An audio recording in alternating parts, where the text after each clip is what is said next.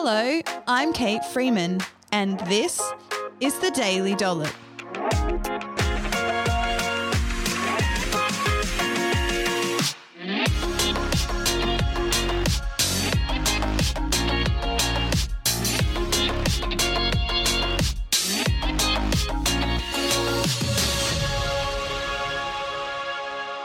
On this episode of the Daily Dollop, I'm chatting about iron deficiency. I'm going to talk about my 12-year struggle with maintaining good iron status and also discuss the key nutritional strategies for improving your iron levels.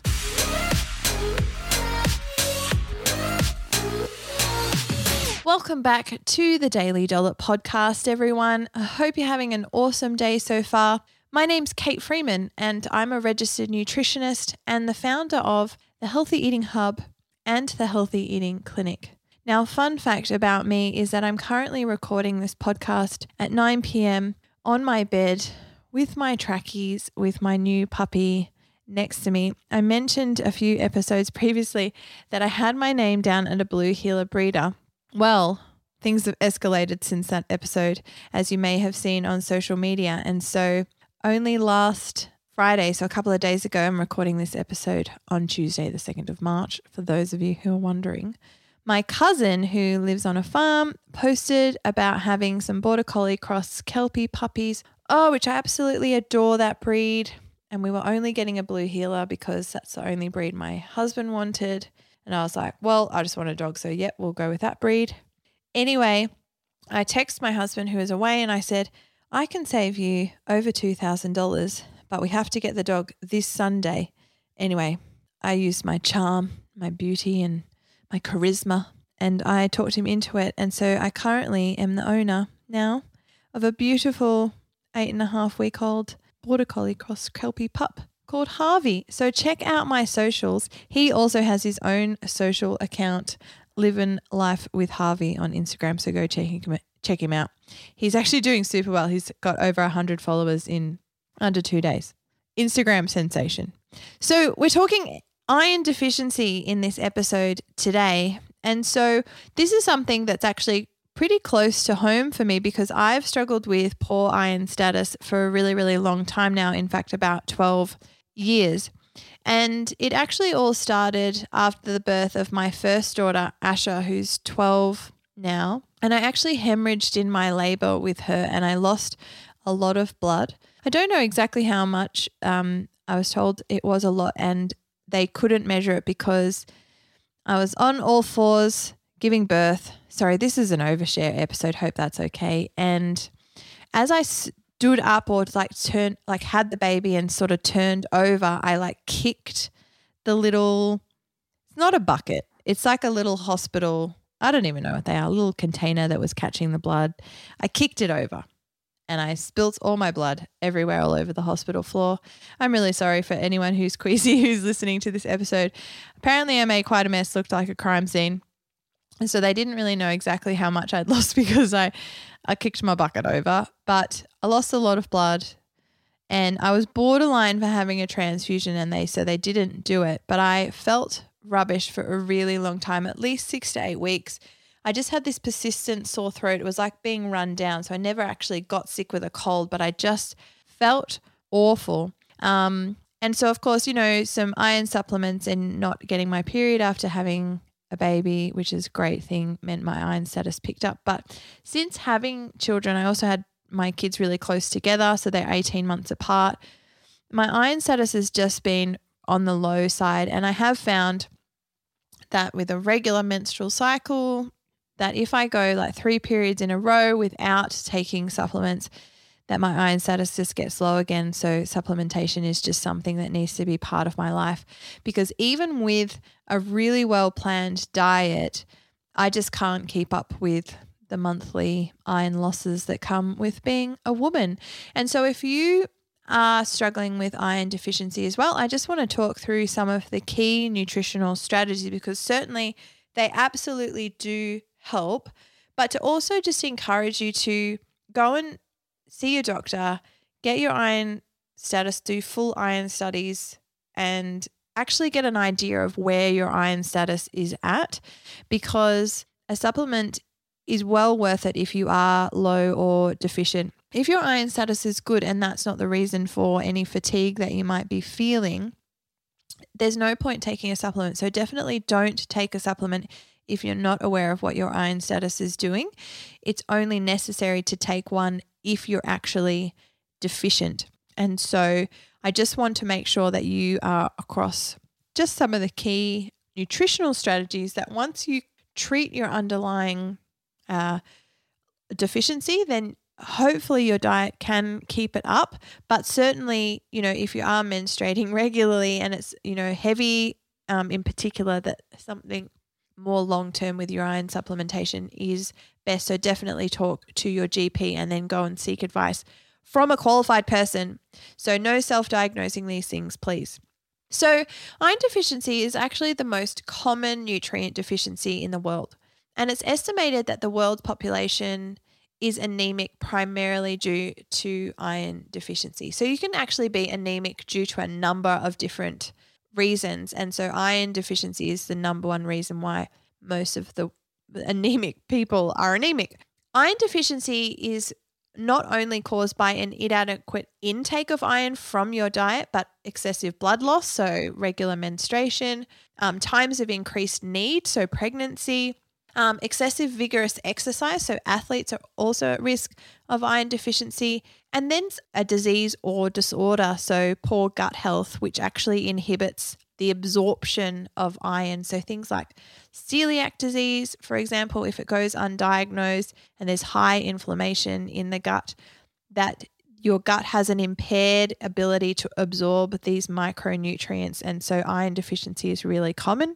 So if you are unsure, my team can actually refer you for a blood test. Because we're not GPs, you do need to pay for it, but certainly go and see your GP and get a blood test so you can actually see your full iron studies.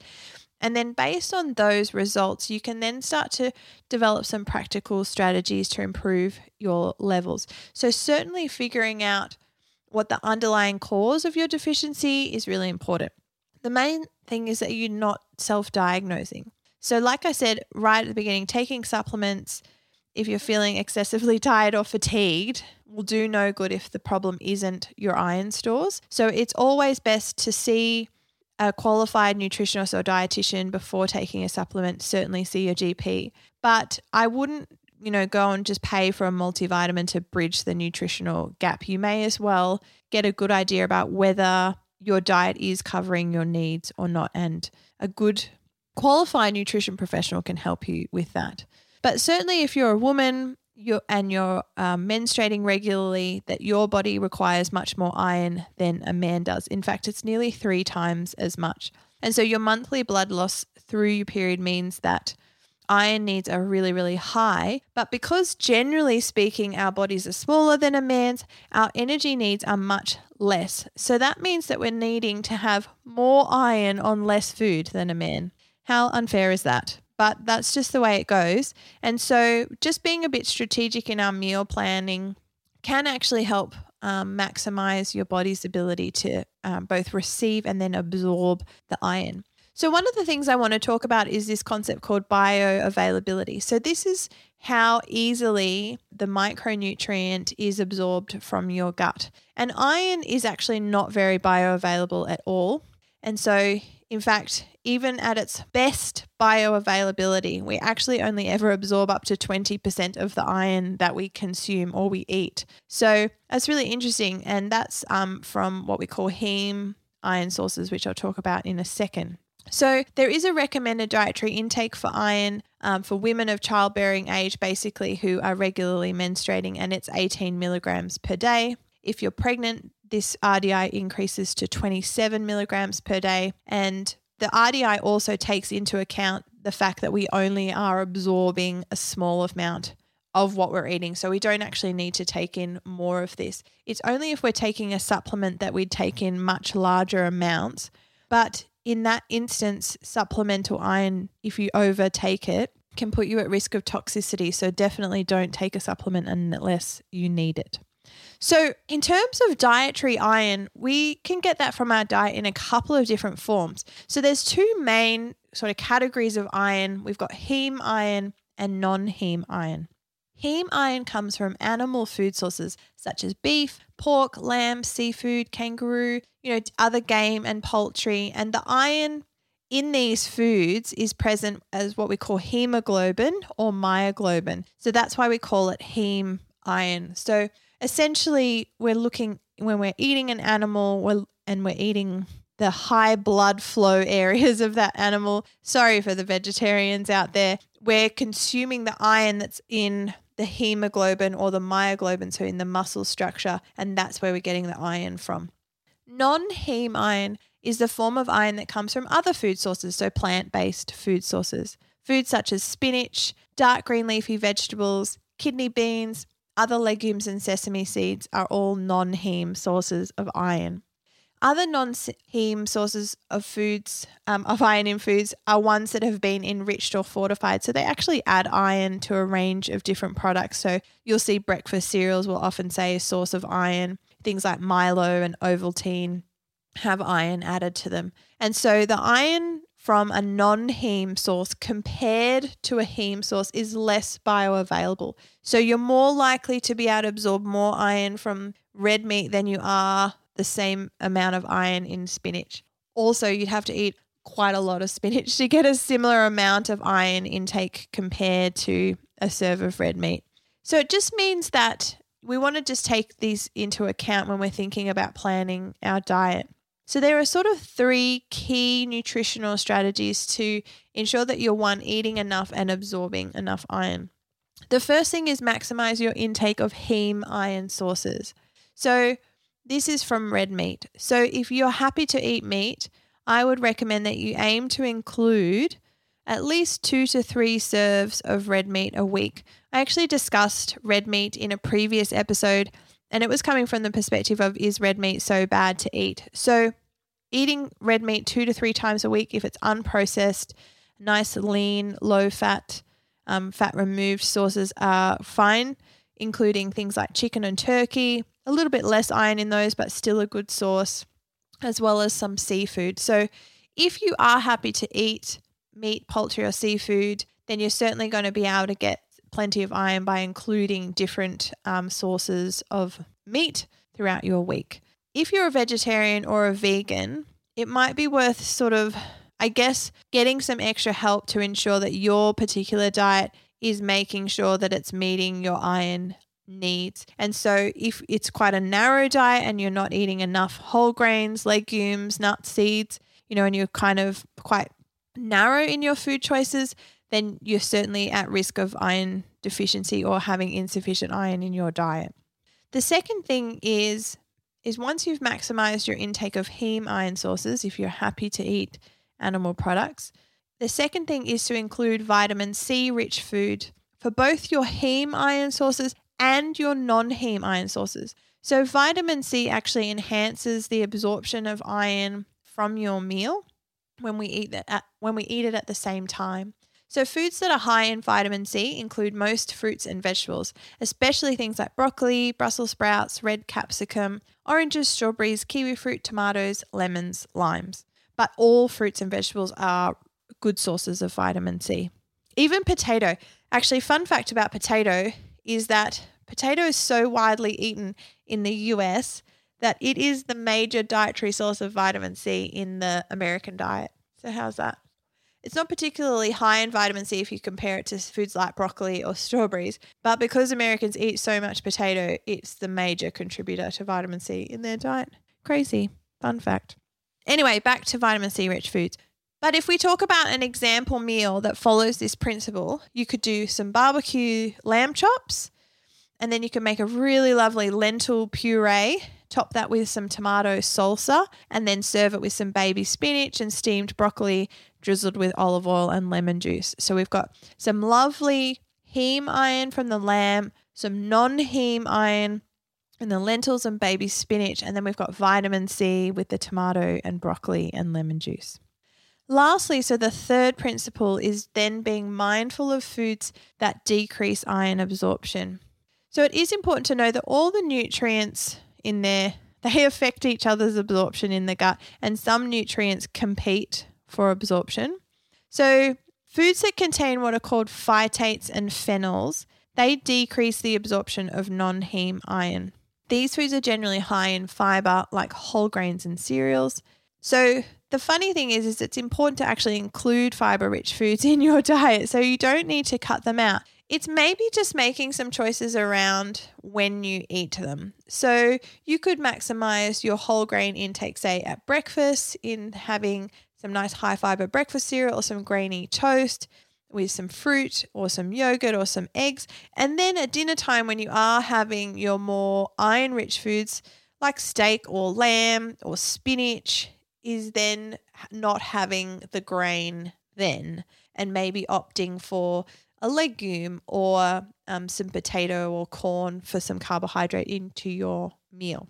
So you certainly don't need to cut these out, but just a little bit of planning so that when you do eat your red meat 2 to 3 times a week, that you're having it with lots of vitamin C rich foods and not having it with phytate or phenol rich foods.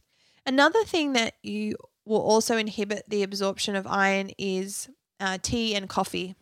And so drinking them in between meals or swapping them for other drinks, so just plain water or even orange juice, which is going to be rich in vitamin C. Obviously being mindful of juice, fresh fruit is a better option. But from an iron absorption perspective, juice is better than tea or coffee. So there is a number of research done around iron status, iron absorption, the bioavailability of iron, and which dietary patterns promote iron for the body. And one I just want to point out is that it was a study that compared a meat-based diet with a vegetable-based diet. And they found that women with low iron to begin with, so they start with low iron, had stable iron status on the meat-based diet and poor iron status when consuming the vegetable-based diet, even though their iron intake was the same. And so this research shows how important it is for the right kind of iron to be eaten to maximize its absorption by the body. But this is in women who already had low iron status. And we also know from research that when you have low iron in the body, that a number of things change that actually mean that you absorb more iron from the gut to try and pick up your stores. So again, end of the day, any kind of nutrition advice needs to have a context. So make sure you get some individualized advice to help you maximize some iron intake. But these are just some quick tips that you can, make some adjustments to your meal. Otherwise, see your GP if you're ever concerned about anything. Don't self-diagnose, and we'll see you in the next episode. After years of being bombarded with diet culture, I so understand that the world of healthy eating is super, super hard. My healthy eating program helps people who are struggling with their eating habits to lose weight, feel good about themselves, and eat well for the rest of their life. I do this by teaching one nutrition principle at a time and showing you how to establish this knowledge as a habit in your everyday life. This is unlike any other program on the market today that simply gives you a meal plan, a list of good and bad foods, or expects you to change everything all at once. Life's too short to live with food stress. To become a habit builder and not a crash dieter, join my program today at healthyeatinghub.com.au. Thank you so much for checking out the Daily Dollop. Don't forget to rate, review, and subscribe so that we can spread the podcast far and wide and so you don't miss an episode.